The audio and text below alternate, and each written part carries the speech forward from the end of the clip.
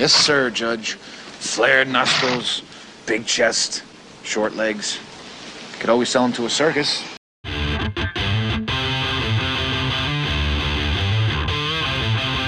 Welcome to I Used to Watch This, the podcast where we watch our favorite shows from the 70s and 80s and see what we think of them today.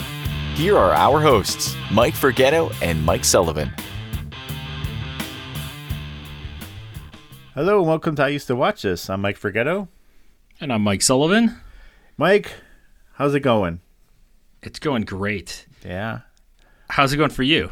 So far, so good. You know, we were talking off camera about school, stuff coming up, stuff finishing up for the kids, and yeah, a lot of going on right now. Yeah, we've got 3 graduations coming up. Well, I mean, 1 graduation for 3 kids, and then I don't know if we've ever really said Mike has triplet boys, and so he's got a lot going on at all times.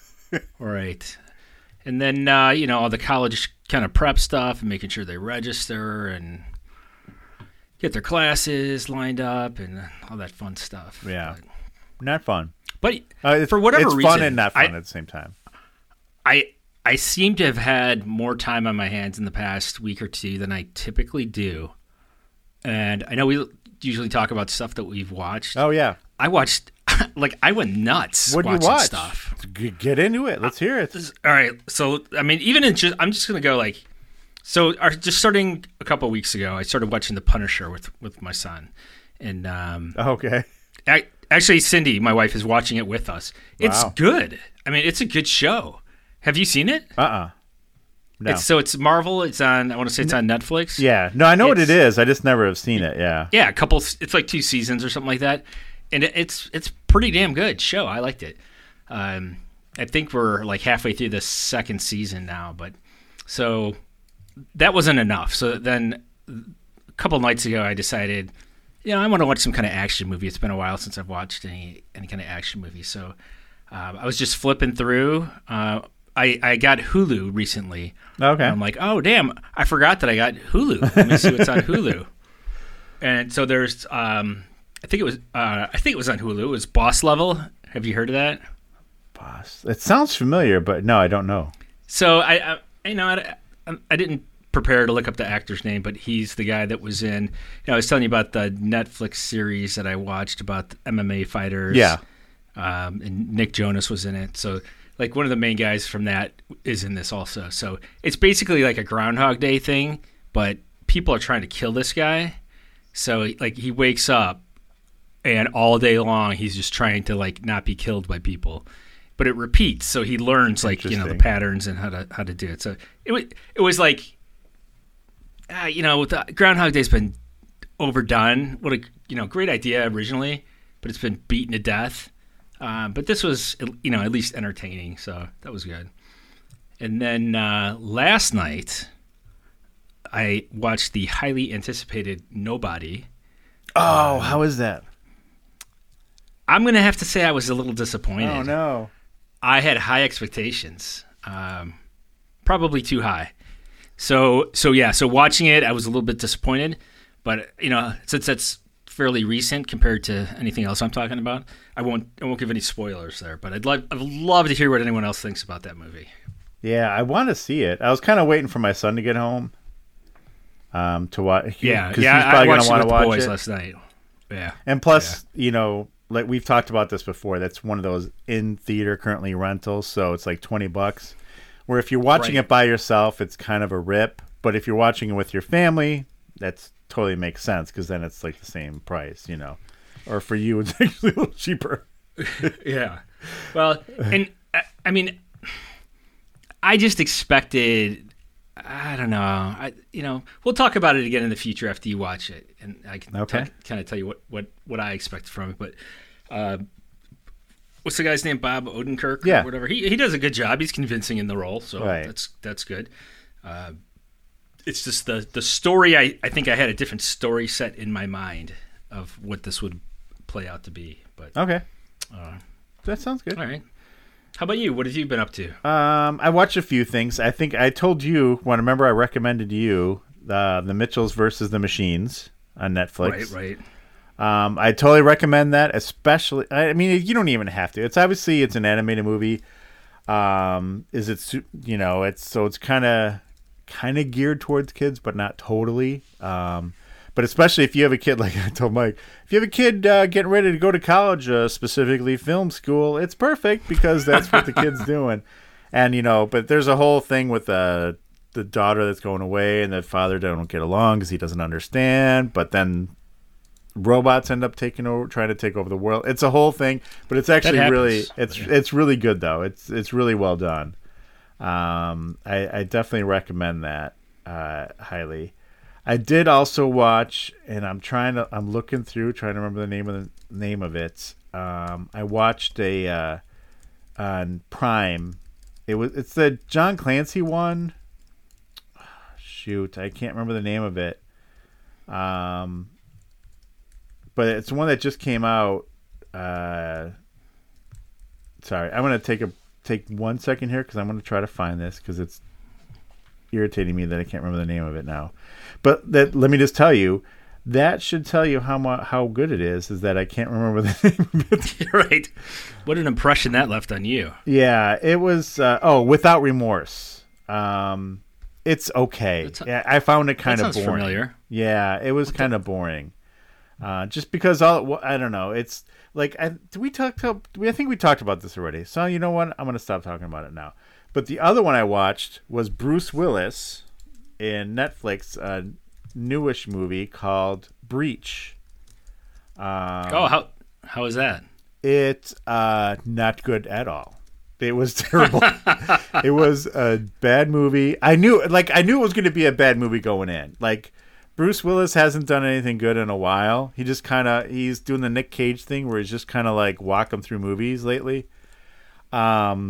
But this one was especially bad. Like the effects were cheap and cheesy and terrible, and it's just everything about it was just bad. It wasn't even like enjoyably bad where you can have fun with it. Yeah. It was just bad. That's too bad. So, and I will say I started watching. I think it's called Jupiter's Legacy on Netflix, which is like another superhero show. I watched one episode. It was all right. Didn't grab me super hard.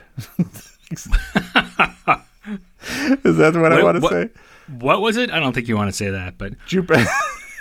I think it's called Jupiter's Legacy. Yeah, Jupiter's Legacy. It's got Josh Duhamel in it and a couple other people.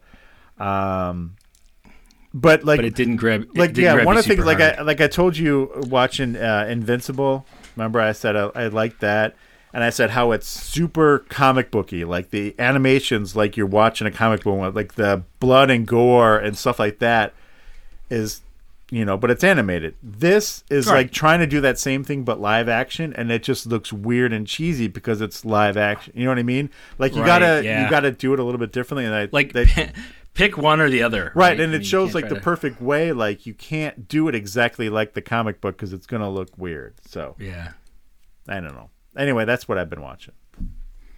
All right, and that seems like a lot. It's only been 8 minutes, but it seems like a lot.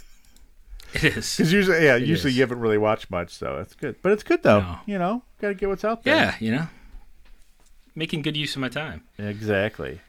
So all right, so shall we jump into things? Or what did we watch now? Now today? We jump back to Hardcastle and McCormick. Yeah, season 1, episode 14, Whistler's Pride, and very timely. Mike, you picked this episode. Based on the Kentucky Derby being just a couple weeks ago or whatever. Well, right, and obviously the controversy about the Kentucky Derby, where that was all going around with like, oh, he's on steroids, and the guy's like, no. Oh, there might have been some steroids in the cream we had to put on for his dermatitis. Maybe that's what it was. That could have been it. Yeah, right.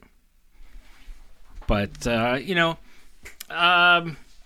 what year was this? Do you know? 1984, January 8th. I just looked it up. 84, okay. Yeah, so, they cut to the chase on this one. We start out with a sign on a building that says there's a horse show at like 12:30 or something like that. And then the gates open and a race begins, and they show this race for like a minute, these like a real horse race, and much like any horse race, I can't really tell what's going on until it's over, and the one horse crosses the line first, but. You just wait for the end where they say who won. Exactly. Did I win? Exactly. Did I win money? Am I out $5? Does this mean anything? Right. Exactly. And then what do we see? Hardcastle and McCormick. Let's see. Well, before no. Before that, we see the jockey walking. Remember, and he gets hassled by two goons. Oh yeah. Right. He's got the nice silk outfit on, which, granted, is totally jockey attire. I mean, it's Yeah, it's not out of the norm for a jockey to be seen in that. I mean, it's not like you don't go grocery shopping like that, but you just got off the horse, you can have that outfit on. But yeah, so he's walking along, and some thug stops him. He's like, "Hey, come over here, Malone." And his name was Eddie, I think. And then he tries to ignore him, and there's another guy in front of him, and he's like, "Hey, basically, yeah, this jockey Eddie's got some morals," and he's like, they want him to. I think the term they use is stand up on his mount. Yeah, and I don't know if that means like literally stand up on the mount to slow him down, or if that's just like some sort of term. I'm not a horse racer, so I don't know. Is that like jockey mob talk? I don't know, but I think we all got the picture. They wanted him to throw the race. Like in boxing, it's like they tell you to take a dive. Right. Is this the same thing as taking a dive? But yeah. So he doesn't want to do it. So just to convince him a little bit, they threaten his horse and give him a good jab in the gut, and it's kind of trying to persuade him. That's pretty much it. Yeah, that's how we get. Oh, but I did want to say, so before we get too deep into this episode, I mean, I totally enjoyed it. But I want to say, I enjoyed this, and I thought the writing was good and funny. And this show, I just think now that I'm watching it again, this show was super enjoyable. I mean, I'm surprised it only last 3 years. Was that right, or 4? I can't remember. Yeah, I'm surprised it didn't last any longer. But I did want to say, so I looked up who wrote this episode just to see, because there were a couple good one-liners, and it was totally like a Stephen J. Cannell show. I think I say it wrong all the time. And so the guy who wrote it was Stephen Katz. And I was just looking at other stuff he wrote. Like he wrote some A-Team episodes, a couple of these, couple movies, and then Magnum PI and stuff. But he also wrote a couple Knight Rider episodes, and one of them was Silent Night, with our friend Paula Greca in there. Awesome. Yeah. So I thought that was a good way to tie it all together. Good connection. Yeah. Anyway, so that's my little tangent. Anyway, I just wanted to say that's that. good. Yeah. Yeah, and you know what? Remind me. I know. I forgot how these two paired up, because McCormick is like an ex-con or something, right? Like, what's his deal? Yeah. Remember the judge got him out of jail basically to help him wrap up some cases, because the guy's like, he's a smart guy, because he was like a burglar, cat burglar or something. He has some brains on him, and he knew that he could help him clean up some cases, because I think he got kind of I don't want to say he got framed in his last thing, but something like that. So that's why. Okay. And he's kind of under his care, the judge. Okay. So he's living with him, right? Yeah. That's his way to keep an eye on him. Yeah. Okay, because in the next scene, they're painting the garage door, and I'm thinking, why the hell is McCormick painting Hardcastle's garage door? And but I knew it had something to do with that. I just couldn't remember how it tied together. But yeah, so Hardcastle's like, he's no dummy, like you said. He's got brains. He's like, hey, $20 says I can paint my side of the door. That was great. I thought that was awesome. Right? That's like Tom Sawyer stuff right there. So he gets Hardcastle to paint half the garage door.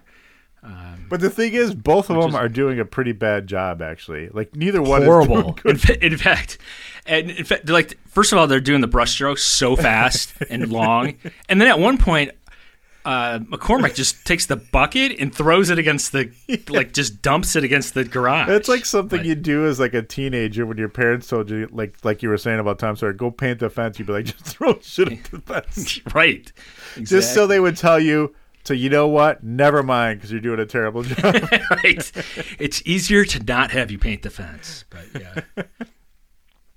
So then the mailman shows up with like a registered letter. And if you remember back in the day, a registered letter was like a big deal. It was like you had to sign something. I don't know if they still even do that, but yeah, they still do. Yeah, you can still do registered mail, I think. I have not seen I haven't even had to sign for a UPS package in like a year or so. Yeah. But so he signs for this, and it's like, oh, it's from Willie the Whistler. He passed away, and this mentioned the judge in his will.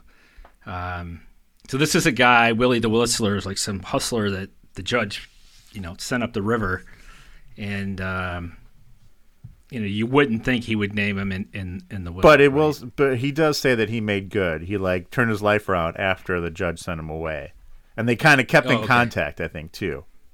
Okay. So yeah, he became he became a good, legitimate guy, and got into horse racing, which like legitimate businesses that you think of all the time, horse racing is right up there. And, yeah, right. And I think he opened a casino in Vegas. Like that would be like the next, Exactly. I don't know. But he's become a boxing promoter. Yeah, right. They really allude to horse racing being on the shady side, which I mean, I'll be honest, I didn't really know that, but and that's the thing. It's like it's always portrayed that way in TV and movies and stuff. Like it's always like super shady. I don't know if it really is or not. I'm sure like there is definitely some mob money in there somewhere, and I don't want to know about it. Oh yeah, anything with money, there's mob money. So yeah. I don't know. All right, I keep my hands clean, so we'll just. But I don't think like they don't mention like right in the letter. It doesn't say what he gets. Right, it's just like you got to come to the reading.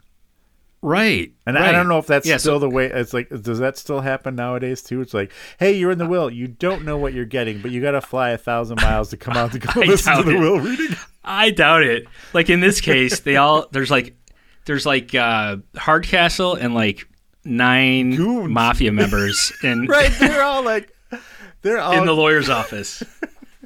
Every single one of them has a pinky ring. Yeah, exactly. And they're all looking at him like they want to cut his throat. But I don't think you have to do that anymore. Okay. I really don't. I mean, fortunately or unfortunately, have not inherited anything, so I don't know how that works. But the only thing we hear about in that meeting is that Hardcastle gets his prized possession, which is Whistler's Pride. And, they're speculating, like, what the hell is that? Is it like something like a machine gun or something? But it turns out it's this horse, right? Yeah. So, and so then we find out about that, and then right after that, they, like, leave the office, and McCormick is pissed at this point, because he's like, you sent this guy up the river, and I think he actually says up the river. Does he say up the river?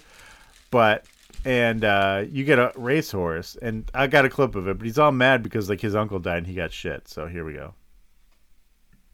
How about that? He left me a racehorse. I can't believe it. I can't either. When my uncle died, a blood relative no less, he left me a bottle cap collection and a plaid sports coat. You, a hood you sent up, leaves you a valuable thoroughbred racehorse. Life is not fair. He's probably grateful for all I did for him. For 6 years in the can with bad food and steel bunks. What am I supposed to leave you when I go? A yacht? You want a yacht? He's bitter. Yes, he is. For damn sure. But yeah, Hardcastle probably wouldn't want a yacht. But my guess is Hardcastle's going to go before McCormick. Yeah, that's what I'd say too. But and the judge is like pumped up. He's on cloud 9. He's like, they'll be in the Derby. It'll be this. Yeah, like it's gonna be like, yeah, he's just gonna walk into the Kentucky Derby, like right. Like here, we're entering. And then McCormick comes back with some stats. He's like, there's over 2 million horses racing today, and only 10 of them make it to the Triple Crown. Like, who the hell knows that kind of stuff? I mean, That's not common knowledge. And he especially knows, he does point out about all the crime that happens in the racehorse stuff too. Right. But Judge is like, it's the sport of kings. He's like, he's like, don't worry about it. If I see some bad stuff going on, I'll make sure I clear that all out. You know how I am. Yeah. So that's a little bit of foreshadowing right there. Right. And just overall, McCormick is being a downer about the whole thing. Like probably for the next 30 minutes of the show. He's just kind of a bummer. But but in a fun way. Yeah, of course. All right. So then we go to the stable, right? Because he's got to go get the horse, basically. And I think he runs into Eddie, right? Oh, no. Was it Eddie? Who does he run into? He runs into somebody. And he runs into somebody there. He's like, yeah, I'm looking for Whistler's Pride, racehorse. And the guy's like, yeah, it's a stone. That horse is a stone. And I know you asked me about that before, if I had taken a clip of that, and I did not. But I had never heard that term before in my life. Me either, but it was great. Yeah. Because McCormick right away is like, yeah, because the only way you get it to move is to kick it or something like that, It was like, that is a great term, though. Yeah. He described it better. Right. And then the guy tells him, like, hey, it's over there. And they go walking, and they see this horse. And he's like, oh, look at that horse. She's a beauty. Oh, actually, somewhere in here, though, before he even sees that, there's another horse there. McCormick's like, you don't know anything about horses. He's like, yes, I do. He's like, well, what's this horse right here? Like, there's a horse that's sitting there. He's like, oh, and I forgot what he said it was, what kind of horse it was. It probably just pulls this around because it's this kind of horse. And it's not a racer. Yeah, it's 15 hands high. Yeah. So they go and ask the guy who's like brushing the horse. He's like, hey, can you tell me what this horse is? Like, oh, yeah, he's this kind of horse. He pulls the trumpeter around or whatever. He's like, all right, maybe you know something. But anyway, he goes over to where the guy pointed where Whistler's Pride is, and he sees this horse, this gorgeous horse. He's like, look at that guy. He's a stud. He's, looks huge. Yeah, he's got huge, muscular, exactly. shiny. And then, of course, being a typical TV show, that horse gets walked away, and there's like this little runt, like pony, basically, like behind it. It's like the old gray mare, and it's got like I don't say a jacket, but I don't know what they call it, like just a blanket on it that says Whistler's Pride on it. Right. Yeah. So it was a big disappointment. Yeah, that's where. And I do have another clip right away already, but this because this I thought it was funny too, because this is where McCormick's like it's more like Whistler's mother, which I knew once it was named Whistler's Pride, I knew that joke was coming some point in this. But he does have a couple of good observations about what he could do with this particular little horse. Looks more like Whistler's mother. Yes, sir, Judge. Flared nostrils, big chest, short legs.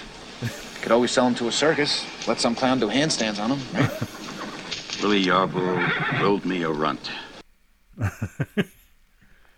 Yeah. So yeah, it's almost like at this point I'm thinking that dude kind of screwed him on purpose, but yeah. Who well, knows? yeah, because it gets worse, right? Yeah, it gets worse. But this is where we meet Casey O'Banion, and she's the girl that's taking care of the horse. So she's brushing him, and she's like, "Oh, he won't ride with any other jockey except me." Yeah, because she says he doesn't have any history, right? He's never even run a race. Right. And then somebody shows up. I don't know. This attorney pops up out of like one of the stalls, and he's like, "Hey, can you sign this couple papers here for the horse?" He's like, "Yeah, sure." So he ends up signing over that he owes $36,000 in back fees for like feeding and stable, whatever. And but the girl's like, Casey's got an idea. She's like, "Look, there's the Sherman Oaks Royal coming up, and there's $150,000 purse." I don't think it was Sherman Oaks, but yeah. Or is that what I said? Oak it Royal or something like that. Royal Oaks. Sherman Oaks Royal. I don't know. I think it was Royal Oaks. Sherman Oaks is I don't know. Sorry. I'm totally derailed by that. I got to delete that from my notes right now. Yeah. All right. And then so she's thinking if they win, then they can pay this off. So, that's kind of the plan at this point, right?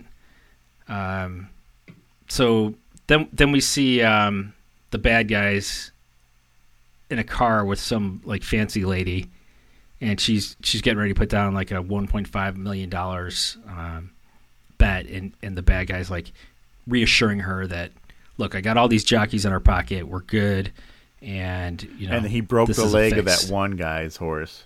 Oh yeah, Eddie's horse. He broke the leg of. That was mean. But I did like how she he says all that stuff like it's all set up. She's like, but what about outside horses? What is someone going to just come in and wreck our whole thing? Like, wow, just totally giving away the whole thing right there. Right.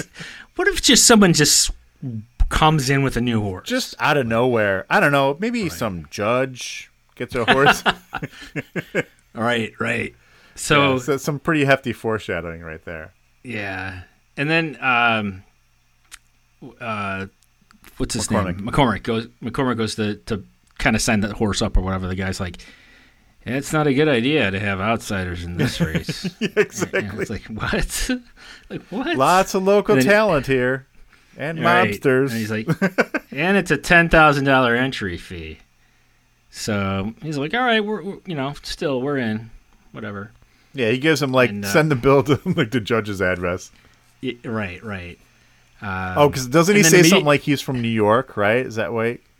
He's like, first he said he's from Kentucky. Oh, yeah, Kentucky, that's right. Yeah. Then he's like, well, send it here to this address, which is the judge. He's like, I thought you were from Kentucky. Well, that's one of our farms.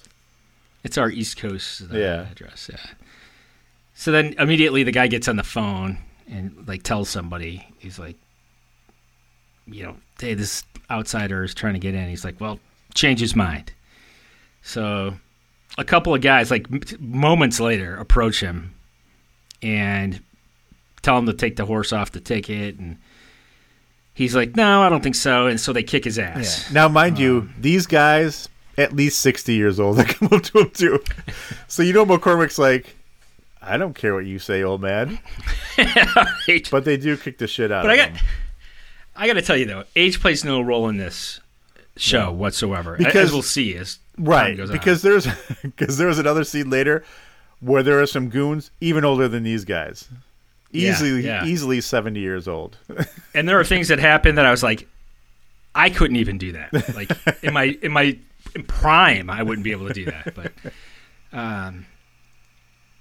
so one thing I thought was funny, though, is that McCormick's now preaching to Hardcastle about how it's so corrupt or whatever, and Hardcastle's like, well, you don't think you got punched out because someone doesn't like your curly hair?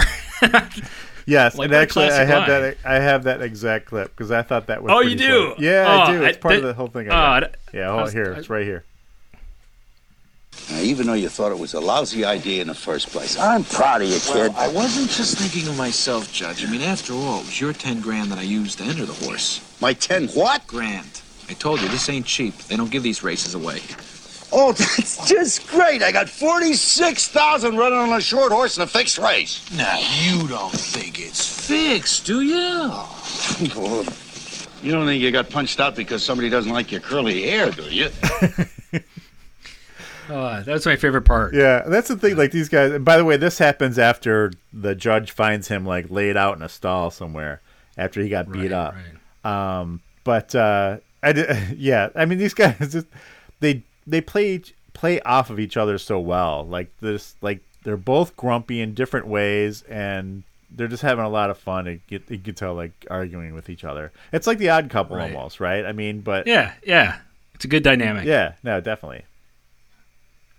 And then Hardcastle goes back in and pretty much threatens that dude that sent the thugs after him. Well, the judge does too.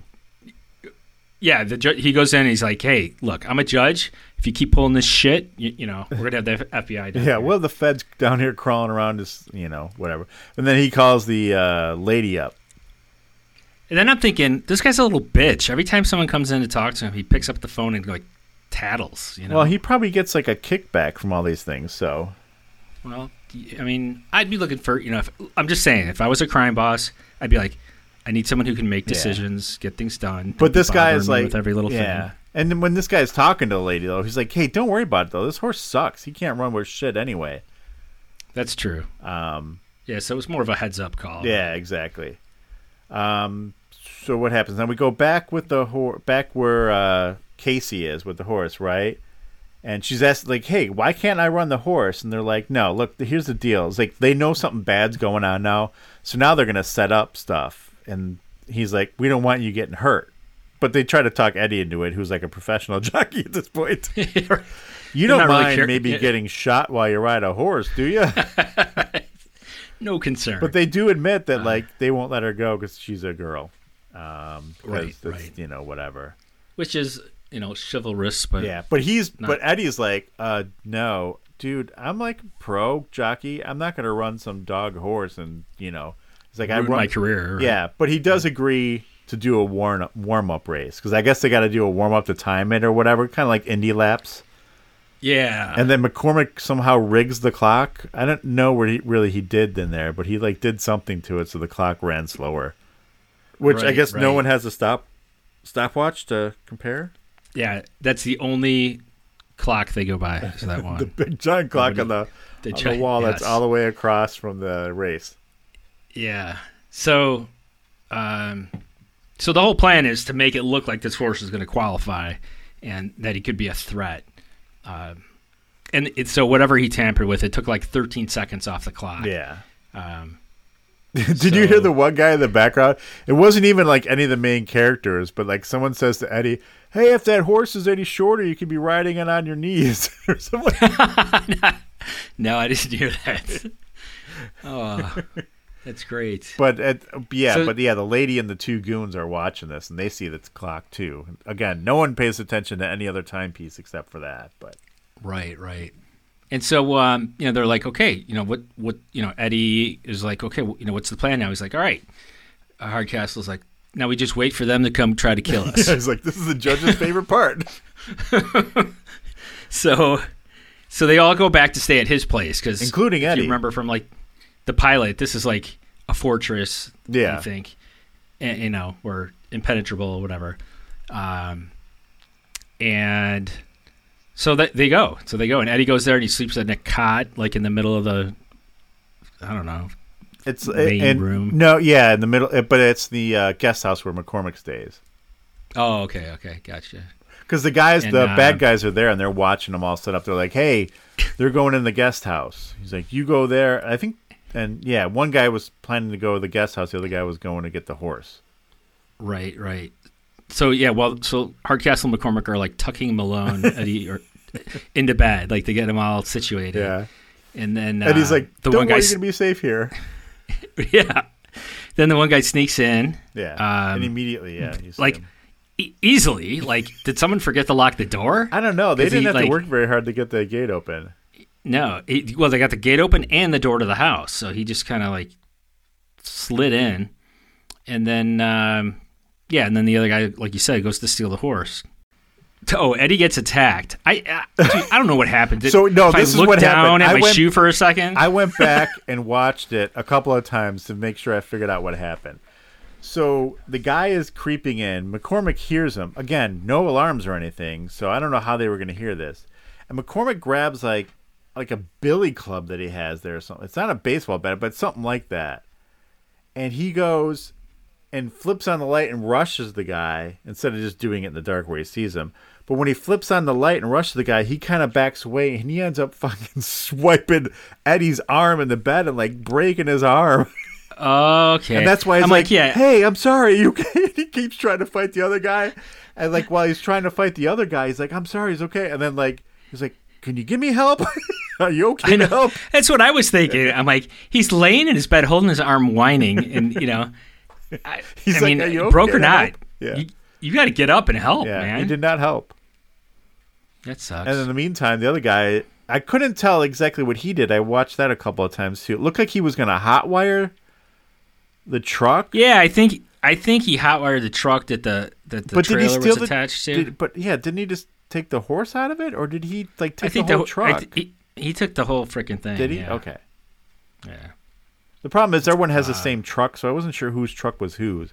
And like the judge's truck, again, is kind of nondescript and basic, but it's not a well-known car like the Coyote thing is that McCormick drives around it all the time. Right. So when the dust settles, they end up catching the one guy. Yeah. Because the judge comes out and like just shoots a shotgun in the air, and the guy just stops basically at that point. Yeah, and then the guy stealing the horse, he got away. Yeah. So then we move to the lady, this rich criminal lady talking to someone on the phone, and he's like, don't worry about anything. Just get your horse ready for the race. I got a lot of money on this. We'll take care of it. Yeah, he seems like he's like the whole guy in charge. Does he have a name? Operation. Do we know this guy? Yes. Hold on, I got it here. Stand by 1 second. Tony Barlow. They keep calling him Barlow. Tony. Okay. Tony Barlow, Hey. So then he orders some dude, it's like, his lieutenant or something. He's like, hey, the guy that got arrested, have him killed. Yeah, this is when he was talking to the 70-year-old guys that were going to beat him up. Yeah, right. Get your friends out of the home. Oh, wait, is that the one? The nursery. Yeah. I don't know. So then, let's see.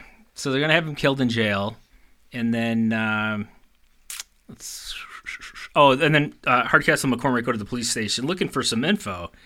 And, their timing's pretty good. So they go, and as they take him to the holding cell to talk to this guy. Before that, I just wanted to make out one point. So when they were talking to the police guy, they were like, hey, we need a record of this guy's work history. And he's like, oh, yeah, we're already running that information now. And this is where you could totally tell it's 1984 because that cop would just be punching it into a computer. But no, he's got to wait for that information to come back from somebody else. It's coming back from the information department. Right. So some guy's got to call someone else who's going to go into the thing and then telex it to him probably. Yeah, print it out on a dot matrix. Did they even have those then? I don't know. Yeah, they did. Yeah, in the 80s they had those, yeah. It would have been a teletype or a telex or something like that. Yeah, so... You guys that are young out there, look up what a telex or a teletype is. So they go into the holding cell, and there's like two other inmates beating this guy down. Right. But he won't talk. And that's the thing then they come in too, is like this... I mean, I know they said it was a county jail, but it seemed like a really tiny little jail.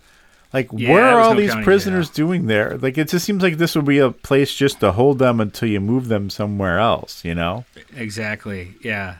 But, like in Mayberry, I mean, they had, like, uniforms and everything already. Right. But, yeah, so no luck there with this guy. So they give him the work history. And, they're looking through the work history, and I guess this is how they tie it back to that lady's ranch, right? That he worked there, like, a few months ago. Yeah. Alcott Farms.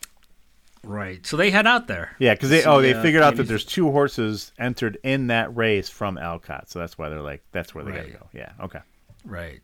So they go out there, and the master bad guy's on the phone with her, Tony, and he's like, whatever, you got to get rid of the horse. The horse is on your ranch, get rid of it. That's what you got to do now. She's like, I didn't sign up for this.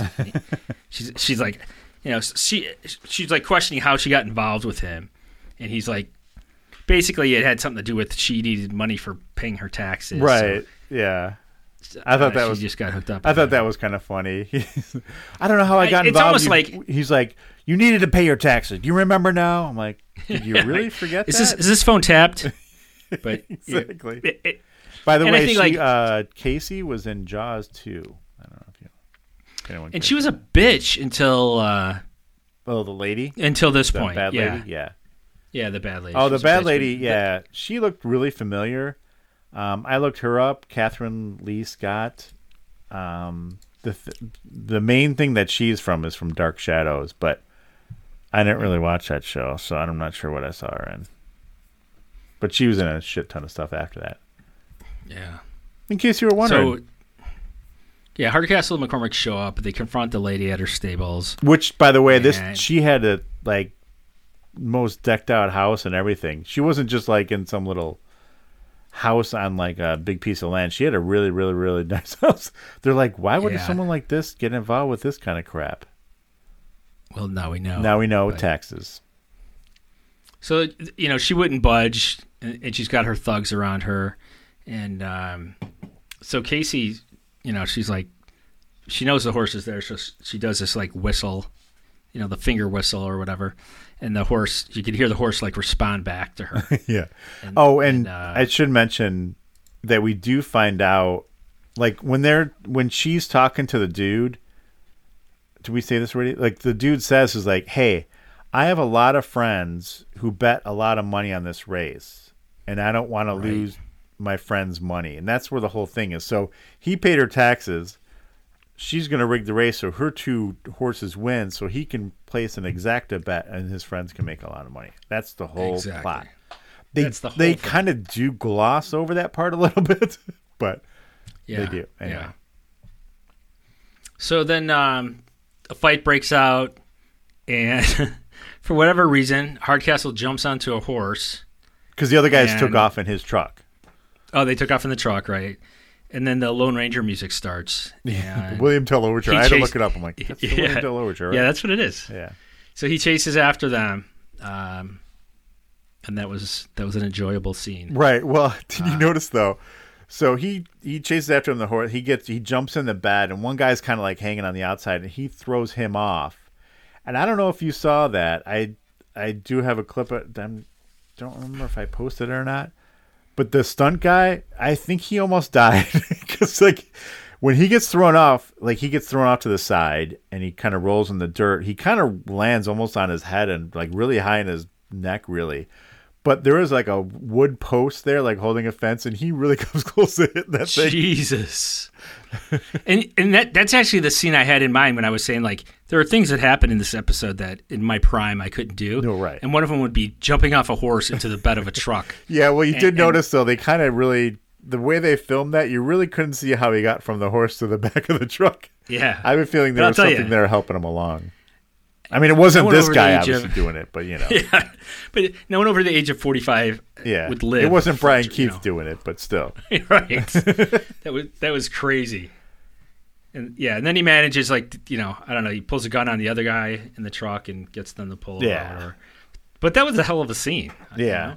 And I did like how they get back then to where everyone's at, and the cops are already there. Oh yeah, by the way, they did like call the cops in, and the cops were chasing them too. We didn't mention that, but right. When we get back to the stables where Whistler's Pride is and where McCormick was, McCormick's in handcuffs now because the cops don't realize he's a good guy, and he's like, Judge, tell these guys who I am. Then he's like, I don't know who that guy is. And he like starts walking away. Yeah, but I guess he does let him go, and McCormick's kind of pissed. All right, I lost my place. So he says so the judge now says that he's going to scratch the horse. And Casey's like, no, let me run him. Let me race him. I want to do it, They're still worried about it being too dangerous. And but they do finally do it. They do let her do it. I do want to mention too at this point, I don't know if anyone's watching this after we talk about it or whatever.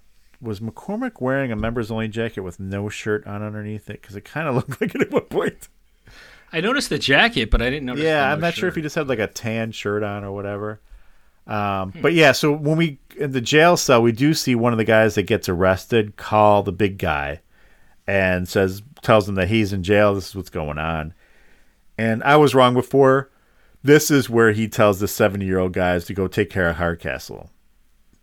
Okay. And this is where Hardcastle's like, there's got to be somebody else behind this. It's not just this lady who isn't talking yet. He's like, there's got to be something going on. That's where Casey's again still saying, like, let me just race it. Let me just race. And he finally relents. And he says, okay, yeah, we'll let you race. But he has kind of a plan. So in the meantime, the cop calls that's working at the station and says, hey, one of the dudes that's there works with Barlow, and he's a big time. He's not necessarily mob or whatever. And that's when the judge said, "Okay, you can race." And they're like, so what they kind of do, right, is they wait until he's out in the stands, right? Right. Well, first we see Casey getting ready. She does her weigh in. And then, like, everyone just leaves. And she's the only person there, right? Except her. And then 2 goons walk in. And, we're not sure what's going to happen. But then Hardcastle and McCormick show up, and they beat him up. But so what he does is he waits until Barlow's out there, right? And they're going to do the race. And they call it the race that Whistler scratched. So he goes in, and McCormick's there. And the guy goes in and makes a bet on his 2 horses. And then when he comes back, They're like, oh, never mind. There's no scratch. He's going to run it. But again, they still think this horse is like a dud. Super horse. Right? Well, I thought, I don't know, because of the time. Oh, yeah, the time. That's right. I forgot about that part. Yeah. Yeah. So then he goes running back in because he wants to change his bet. And then they arrest him there, or try to, and he takes off. Right? And then, I wonder if you can do that, though. I was thinking about that. Like when they scratch a horse, or, I think if add they him back scratch, in, I can you go think back? you can, right? If there's a scratch, you Well, probably if you can scratch, change something. if you had, maybe, okay. I mean, I don't know. I don't know. I've either, gone to like 3 horse races in my entire life. Even though Mike and I live pretty close to a really popular racetrack. I think I've gone there more to watch fireworks than actual horse racing. Yeah, I definitely have. Yeah. But by the way, this is the last year. We should all go. We should. All right, so let's see what happens. First he shoots at him like in the middle of the place and takes off. Right. And then a car chase ensues. Yeah. Oh, and this is where I wrote, when he starts shooting, I'm like, again, no security. Because again, like Casey, when she gets almost beat up, there's nobody around, no security or anything. Yeah. And this guy's I want to say security was pretty lax back in the day, I guess, but where there's all that money involved, you would think there'd be more security. But maybe they're all behind the cages. I don't know. Who knows? So the car chase is happening. A couple of squad cars join in. Again, here I'm not even sure what happened, but somehow his car flips over. Well, I don't, because when they're driving down the road, and at one point they come up on, for whatever reason, there's this truck there that's just spraying water out on the street. Right. I saw that, and then I'm like, oh, this is going to be significant. And then, but then it didn't seem like. But at one point, the Coyote, driven by McCormick, like when he took one turn, he like went off on another road, and he comes and kind of like jumps over the car and lands in front of it, and then he spins out and jumps. I don't know. It doesn't make any sense if you really try to break it down. It confused me. But in a show like this, it was as if it was like if he came down on the other side of like a seesaw and like shot the other car up in the air. But in a show like this or whatever, there's always got to be a car chase involving the Coyote. It's got to be in every episode, and it's always got to be jumping over something. Because what's the point? And I appreciate a good car jump. No, right, exactly. It was good to see the Coyote jump and the truck jump. Yeah, the episode, they both did. Right. Yeah. Exactly. So then, I don't know, maybe it's just the version we watch, but then all of a sudden the race is over. We don't... Right. We find out that they won, but no one really ever says that they won. It's the way we find out is because McCormick's like talking about what he's going to do with his share of the winnings, which I'm not sure really why he would get a share of the winnings anyway. Why does he think that? What did he Somehow do? he was in for 10% of the winnings. I don't know how. Yeah. Right. He didn't put any money in there. Yeah. Was he like the manager? Maybe that's like an ongoing deal they have, like of any revenue. For any revenue for putting guys behind bars, you get 10%? Yeah, exactly. I don't know. Any reward money, you get the portion of it. Any bounty. Yeah. So, but, 10%, he's like, planning his trip to Cabo or whatever. Yeah. And then, but Hardcastle's like, dude, step back. We got to go through the math here. So he's like, I got a clip of the math. You want to have him do it, or you want to do it? Yeah. Okay. No, he should do it. I'm no good at math. All right, hold on. Subtracting the jockey's fee and the jockey's share of the purse and the breeder's fee and the entry fee and the back stable and feed and taking into account taxes and miscellaneous expenses, we come up $1,800 short. We're $1,800 in the red? Right. And 10% of that is $180, which you can start paying off by trimming hedges. Because I think right before that they were talking about trimming hedges. It's like, you can pay somebody to trim hedges with the winnings. Yeah, right. Yeah. And that was the end. So that's interesting, though. There's still a breeder's fee? I don't know. I would question that one. Yeah. What do I know? I don't know. All right. Yeah, and so that, yeah. And that was the end. They won. Now, I guess Casey's going to be a full-time jockey, right? Riding. Right. But I don't think we ever hear about Whistler's Pride again, do we? I sent to the glue factory, as far as I know. I don't know. Glue factory. Definitely not a winner. Or he just sells them off. That's what you would do, right? If you win a race, you probably just want to sell it and try to make money off of it. Yeah, I guess so. Or if you think it's going to win again, I don't know. Yeah, but you can put that into this, the sale price, right? I suppose, yeah. I don't know. Again, Back to I've that. never done any dealings with racehorses, so I have no idea how they work. Wait, you expect me to believe you've never sold a winning racehorse before? Nope. Wow. Huh. Don't know anything about Maybe racing. that's my friend. Yeah, me either. I don't even know, Which is when good. they were talking about the Exacta. I'm not even sure what that meant. Right. I know it. Yeah, I mean, I've placed my $2 bets and, had no idea what I was doing. No. I think I did it one year, online for, the Kentucky Derby. I remember listening to something on the radio that said, bet on these horses or whatever, so I did the bet, and I didn't win any money. Oh, wow. I was very Wow. angry. Thought I was going to be bet. rich. I mean, because for crying out loud, they said it on the radio. Right, exactly. But, so anyway, All right, well, yeah, definitely enjoyable episode. Like I said, I don't know. I forgot how fun this show was until I was we're watching it again. I know I watched it for sure, and I enjoyed it. But it's it's a fun show.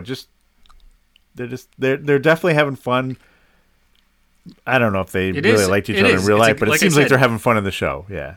Yeah, it's a good dynamic. It's like the kind of animosity you like to see between two people because it's fun. It's not. They don't really hate each other. They just love to poke at each other. Yeah, they like to bicker, right? Yeah. So anyway, check it out if you haven't. Hardcastle McCormick. We found it on the only place we could find it. Right? Was is it okay to say Daily Motion on this? Yeah. I don't know. I didn't look anywhere else. Yeah, I don't think I was able to find it anywhere else. I mean, unless you have the DVDs. I don't know. The link came up. And speaking of That's what I which, went with. I forgot about this. What I wanted to say, one thing. I don't have it written here. The theme song. I'm going to play a little bit of it. I think this is a great theme song.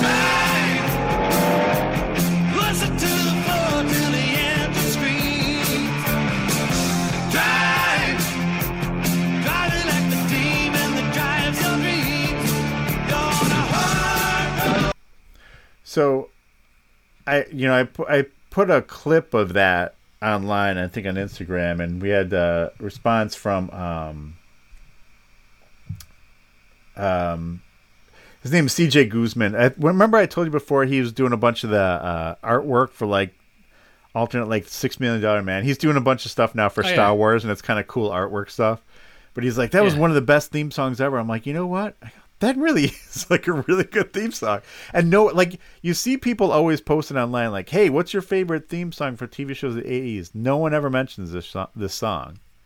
No. And it's actually... I'll have to go back and listen to it. It's actually really good. Now, so about this theme song, I just wanted to talk a little bit about it. So the theme song is, Mike Post, but also, Stephen Geyer. So theme songs from Mike Post and Stephen Geyer. Now, they're the same two guys who did the Greatest American Hero theme song, which I did not know. So Stephen, I think I'm saying it right, Stephen Geyer. So he did all the songs for the Greatest American Hero. Remember we were watching that one where hey, they have a song. It's they're talking about a divorce and they're talking is this he wrote that stuff. He wrote every piece of music, all the lyrics for all the songs that were in the Greatest American Hero when they had their own songs for every episode. Oh yeah, okay. And he actually got a Emmy nom for one of those episodes. So I thought that was kind of cool. That's very cool. Yeah. Yeah. He also wrote for a song for Blossom and a couple other songs too.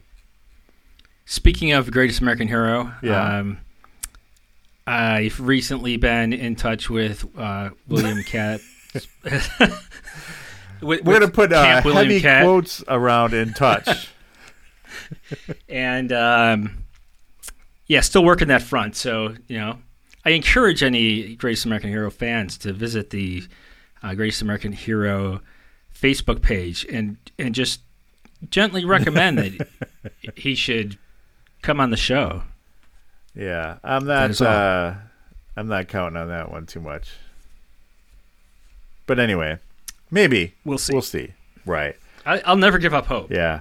So what? He also wrote for the A-Team, Riptide, and Stingray too. He did a lot of Stingray. A lot of the classic stuff. We did not do Stingray. We talked about Stingray. No, we got an email from somebody asking about Stingray. We did. Yes. Did you see that email? No. I guess it might only went to you. Let me see. Let me take a. Yeah, somebody just sent an email. It was Tony. Tony who? Tony, the fan. Just Tony the fan. Tony? Okay. Yeah. No, I didn't know if Tony put the last name. That's all. No, he said, "Have you ever guys?" Tony from Texas. He said, "Have you guys ever heard of a show called Stingray? One of the most 80s intros I've ever heard. It's available on Tubi for free.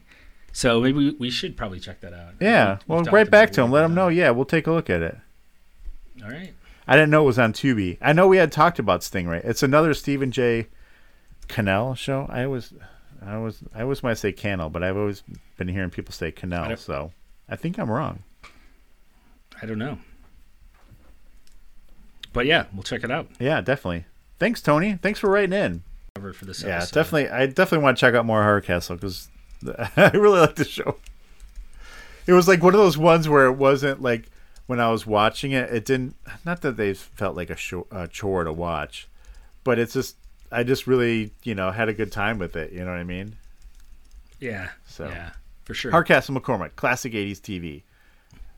I don't think as well known as some others. So no, but probably you're right though. Probably some of the better television of the era. Definitely. So. That's probably why people don't remember it. All right. Anyway, for this episode, I used to watch this. I am Mike Forgetto. And I'm Mike Sullivan. We'll talk to you guys next time. Bye.